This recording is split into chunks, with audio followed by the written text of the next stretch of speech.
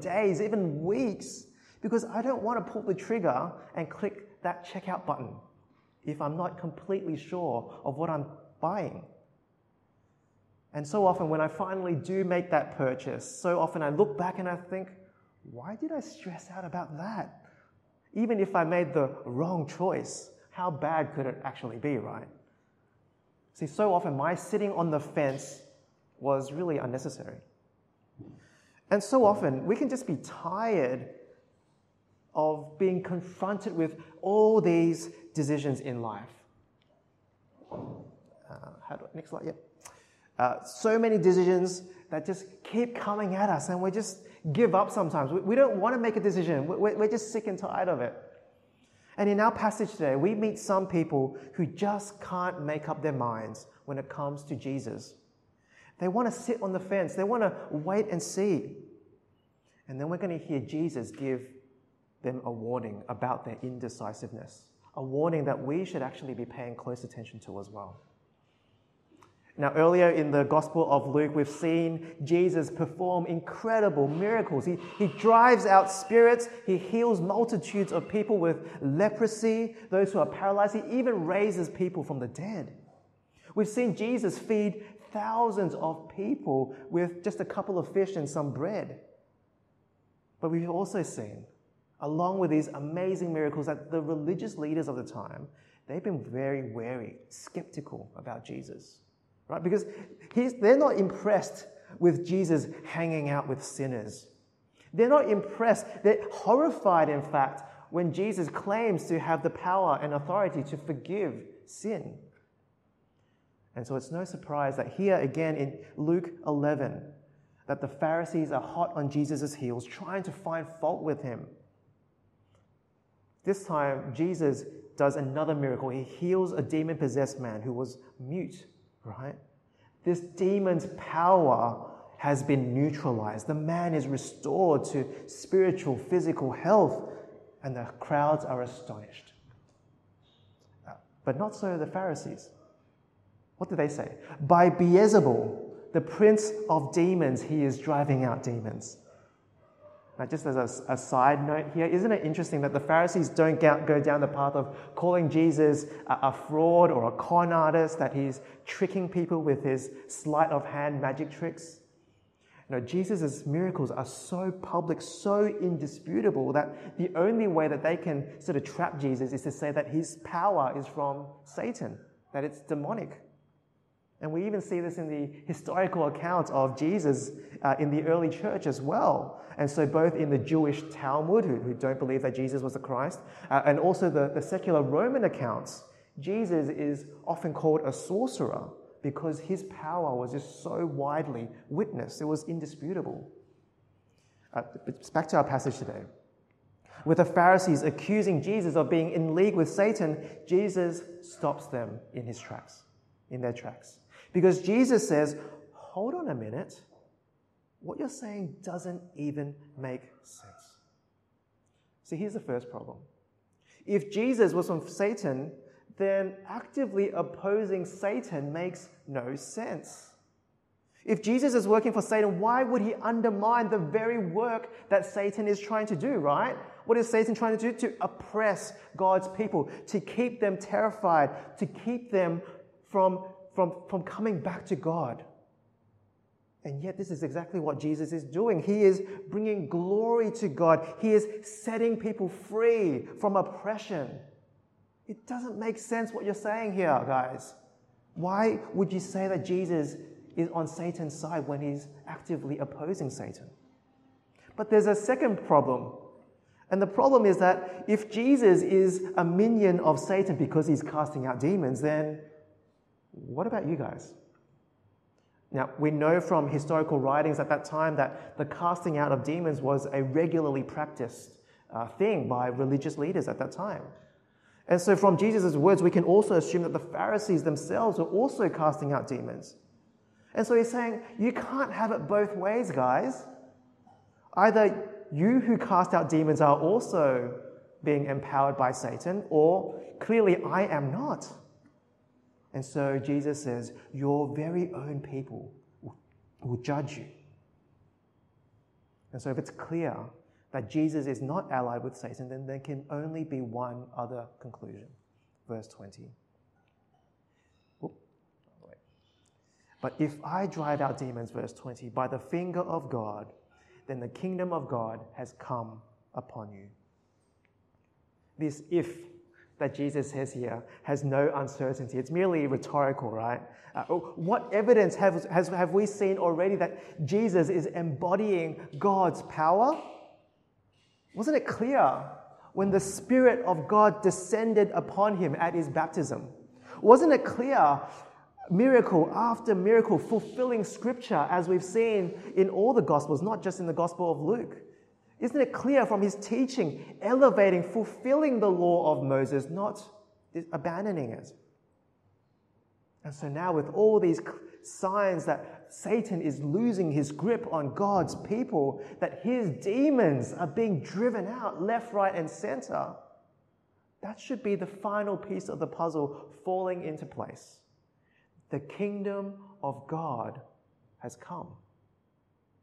Jesus is this king of the kingdom that God is bringing into our world today. And so Jesus goes on.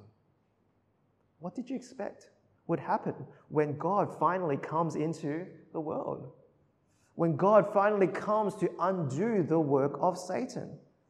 Now, if you're walking along the street and you see this, you probably think, man, that building is secure. There's no way anyone is getting in or out of there, right?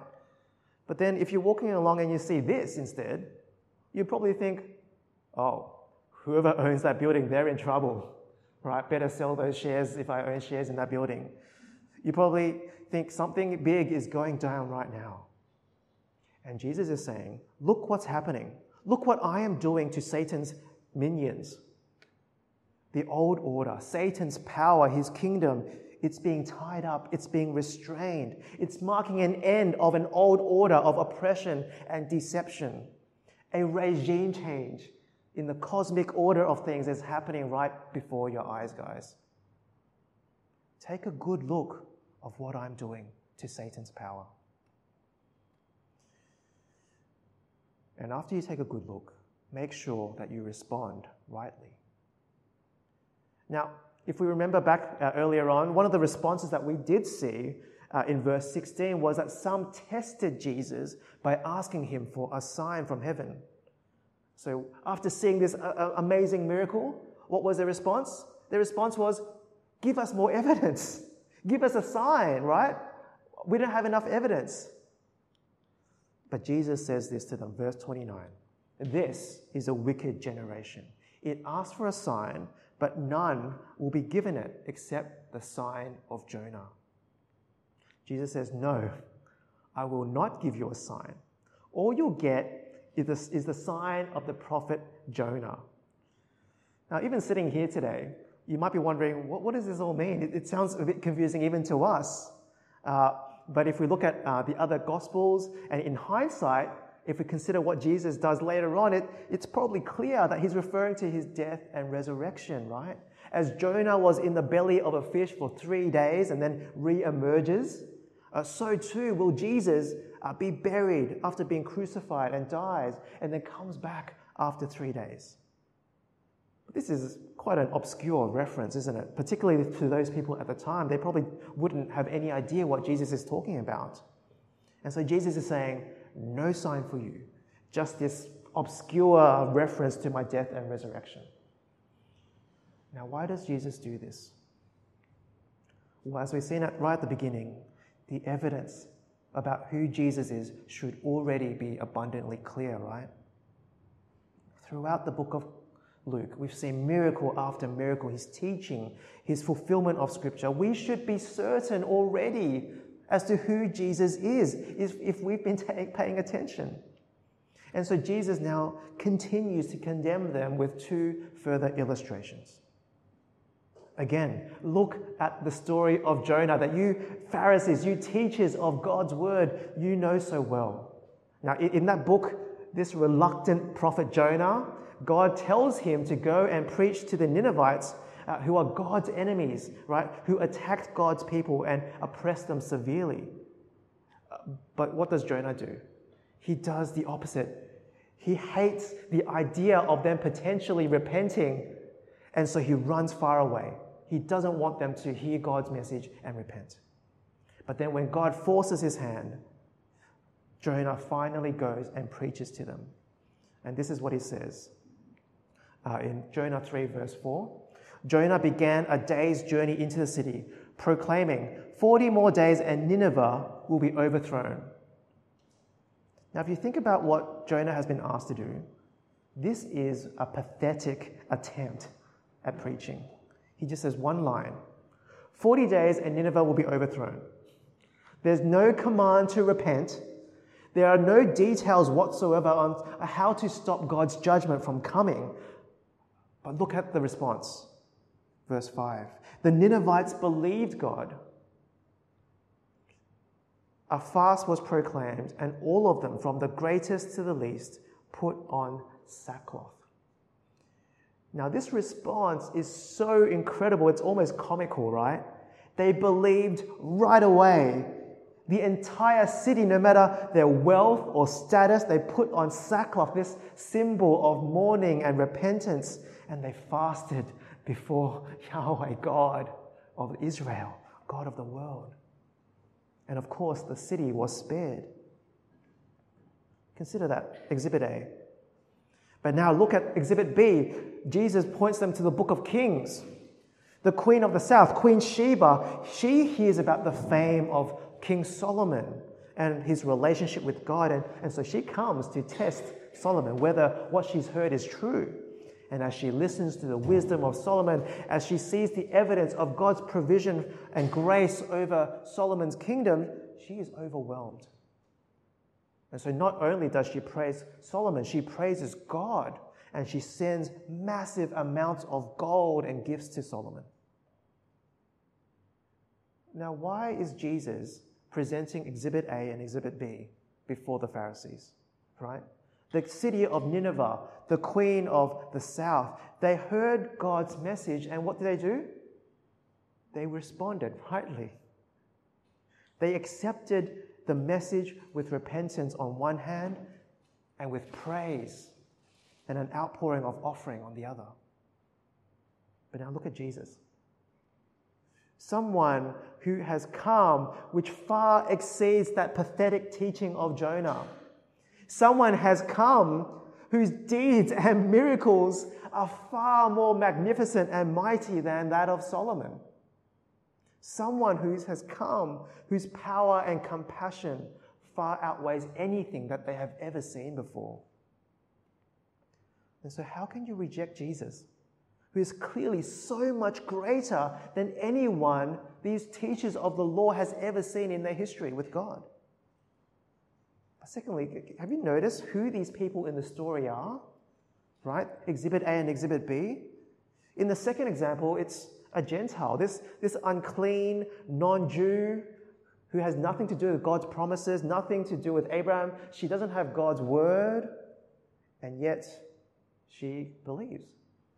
And in the first example, it's even worse. It's Nineveh. It's God's enemies. They're the ones who hear God's word and they repent. These worshippers of false gods who plundered the cities of God's people, when they were confronted with God's message, with God's greatness, even when they lacked the evidence that all of Jesus' people were seeing, they made the right call. But these religious leaders, despite all their knowledge of God's word, despite all that they should have expected to come when God's kingdom finally arrived, they continue to question Jesus. And so it's clear that what's happening here isn't that the Pharisees were simply doubting out of a sincere heart. They just really wanted to make sure. But actually, they refused to believe in spite of overwhelming evidence. Come on, Jesus. Give me another sign. Give me another miracle. But God is not some performing monkey, especially when there's already so much evidence that has been given. Now, I think many of us will be familiar with this picture today. When I was going through uni, this was the main method that we went around the uni campus to share the message of Jesus. It's a 2 ways to live presentation. Have you guys seen this before? Yeah? It summarizes the gospel in 6 really short pictures and headings. God created the world, humans reject God to live our own way, and the punishment is death. But the good news is that Jesus comes and dies in our place so that we don't have to. And more than that, he rises to new life to be the King of the world. But what's so great about this presentation is that, as the name suggests, at the very end, it's clear that there are only 2 ways to live in light of this fact. You can either live with Jesus as King, trusting in him, obeying Jesus, or you can continue to live with yourself as King, living your own way. And I don't know if you've ever used this tool to share the gospel with your family or friends before, but sooner or later you'll come across some people who don't like these 2 options. They might say, look, I'm not rejecting Jesus. I actually like Jesus. You know, I like his teaching. I like what he's on about. But look, I don't really want to go the full way. I don't want to say I want to worship him with my whole life. I'll just take the middle ground, right? Or they might say, I'm not quite ready to fully commit to Jesus. I want to live this 3rd way. Yes, reject Jesus, accept Jesus, but I want to live the good way. I just want to be a good person without Jesus in my life, right? Have you heard of those people who want to find that middle road? But here's the problem with that. When we're faced with the King of creation, how can you actually be a fence sitter? Just take this for an example. If you're in the army and the general comes up to you and orders you to go and attack the enemy or something, and you say, look, I don't quite agree with your assessment, but I'm not going to run away either. I'm not going to reject what you're saying. I'm not going to do the opposite of what you're saying. I'm going to stick here. I'm going to take the middle ground. I'm going to sit on the fence and see how this battle plays out, and then I'll make a decision. Well, that's not insubordination, right? And so how much more when we're claiming to sit on the fence when it comes to the King of creation, the King of God's kingdom? And so while some Pharisees are outright labeling Jesus as working on behalf of Satan, others just seem happy to not decide. They've seen all the signs, they've seen all the miracles, and they say, no, we're not quite sure yet. Just give us another miracle. How can we be really sure, Jesus? Just show us another one, and maybe another one, and maybe another one after that. See, while on the outside it might seem like a reasonable and wise thing to do, on the inside, it's simply that they don't want to commit. In fact, with an attitude like this, it's clear that no amount of miracles would convince them the reality of who Jesus is. So in a way, sitting on the fence is a choice. They're choosing not to decide. And so listen to what Jesus says to the crowd here in verse 23. Whoever is not with me is against me, and whoever does not gather with me scatters. In our day and age, this kind of talk makes us feel uncomfortable, doesn't it? But if we are to face the claims of Jesus as what they are, if we are to look at the evidence, the reality that there are really only 2 options when it comes to responding to the King of the universe, well, that's the only way, isn't it? You're either against Jesus or you're for Jesus. And so if there are any of us here today, maybe you've been here for a long time, but you haven't quite decided to follow Jesus yet, can I just ask you to really just stop and think about what is stopping you from following Jesus? Now, you may genuinely need to find out more, right? You might have genuine, sincere questions about the Bible, about Jesus. You might need more time to process what you've been hearing and learning. If that's so, don't stop. Keep finding more about Jesus. Keep finding answers.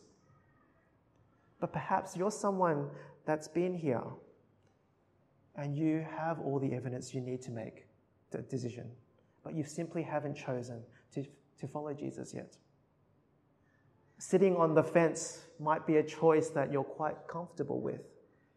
And if that's so, please take the time to really stop and consider all that you know about Jesus, his claims, his teachings, his work on the cross for you, the forgiveness that he offers, stop and consider why you might be so reluctant to commit to Jesus. And I hope that after you consider that, you might see that Jesus truly is the one worth following, the one who has proven himself to have all authority, the one who loves you beyond all understanding, the one that's worth committing your life to. But Jesus also gives us another warning to those of us who might look good on the outside, but on the inside we're actually still fence-sitters. Verses 24 to 26. When an impure spirit comes out of a person, it goes through arid places, seeking rest, and does not find it. Then it says, I will return to the house I left. When it arrives, it finds the house swept clean and put in order. Then it goes and takes 7 other spirits more wicked than itself, and they go in and live there. And the final condition of that person is worse than the first. Now, at first, you're probably wondering, what is this on about? What is Jesus talking about? This story about impure spirits? But it's actually an illustration of what rejecting Jesus and sitting on the fence looks like on the inside. It's like someone trying to clean their house of the filth and muck of all the things wrong in their lives, but the core problem hasn't been addressed. Because there's no point of getting rid of your health issues, coming to Jesus to cure you of disease, to get rid of demons even, right? Whatever they might be. For us, we might even think of the long list of self-help books that we read, or the videos out there, and maybe weight loss, eat healthy, exercise, declutter your life, whatever it might be. Exercises to improve your mental health, physical health, social health, financial health. Now, if you're pushing to improve in these areas, that's great. I'm not saying there's anything wrong with that. But the issue is, if we are trying to do all these things, and that's the end-all and be-all, we do all these things without addressing the bigger problem. What is the bigger problem?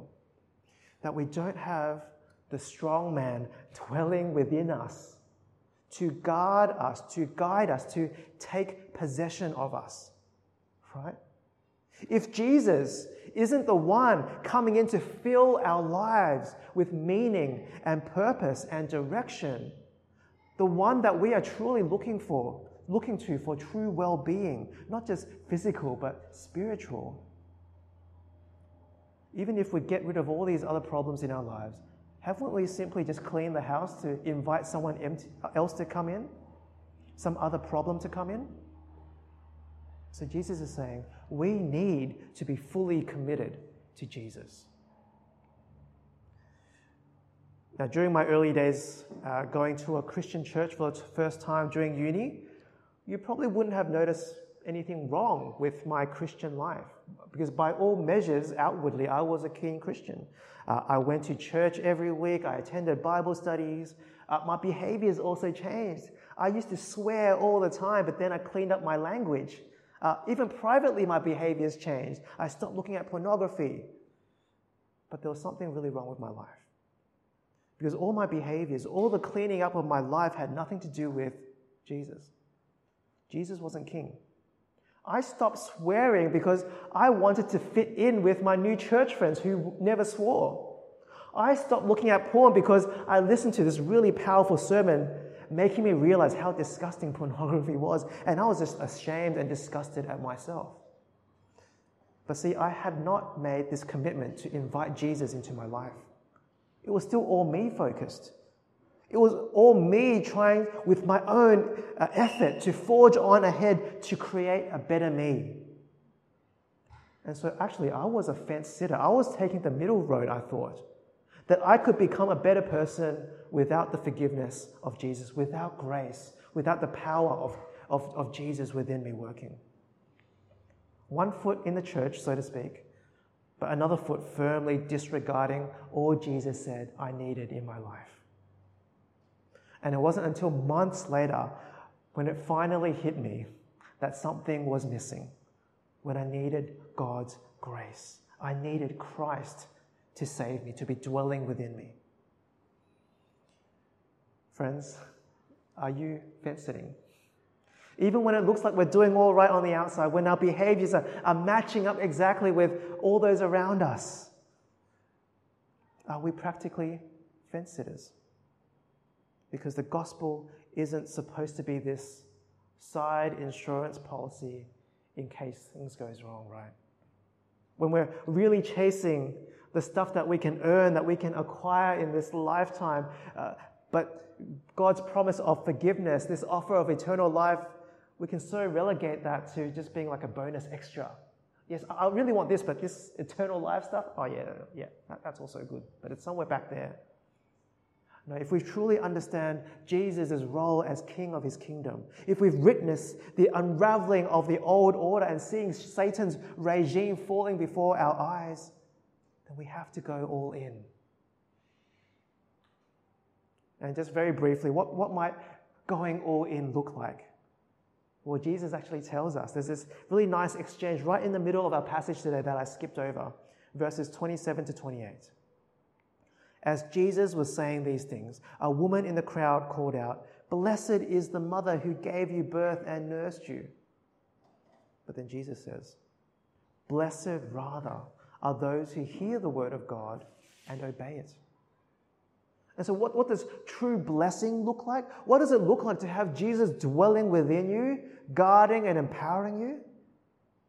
On one level, it's simply hearing the word of God and obeying it. How wonderfully simple is that? It's so simple, but I think if we're honest with ourselves, it's also extremely challenging, right? And so a question that I find it very helpful for us to ask from time to time is, when was the last time I actually changed my attitude and my behavior after reading God's word? And I find it's challenging because sometimes I don't like the answer that, if I'm honest with myself, I answer. We can so easily do our 10 to 15 minutes of quiet time every single day, praying to God, listening to his word. But how easy is it for us to day in, day out, have God's word sort of roll off our backs like water off a duck's back? And I'm not saying now that every single quiet time is going to be life-changing and to blow your socks off, right? But over time, we are to expect change, right? We are to expect growth in our repentance, in our obedience, and in our intimacy with God. And so asking this question, when was the last time I actually changed myself after reading God's word? That could be a good way to sort of assess where we're lying on the radar of our commitment to Jesus. And if we've understood our passage today, then we have a good reason to fully commit, don't we? To put our hope in the strong man. Don't just look on Jesus and be a fence sitter. Invite Jesus into our life day by day and devote ourselves to serving him. There's no sitting on the fence when it comes to Jesus. Commit yourselves to the kingdom and God's King. Let's pray. Heavenly Father, we thank you so much that you have shown us the King of your kingdom, the King who has smashed all the power of the old regime that used to oppress us when we used to live in sin and live without you, without hope. And we thank you that Jesus has completely crushed that and is now offering us eternal life, life with you, life in light, in righteousness. And so, Father, we pray that you would help us to choose and to keep choosing to commit our lives to Jesus and to you. And we pray for anyone here, if anyone here has been sitting on the fence and is still sitting on the fence, that, Lord, you would challenge them, you would confront them with Jesus' claims and who Jesus is, all the evidence out there. And Father, by your Spirit, will you enable them to fully commit to follow Jesus? And we ask this in your Son's name. Amen.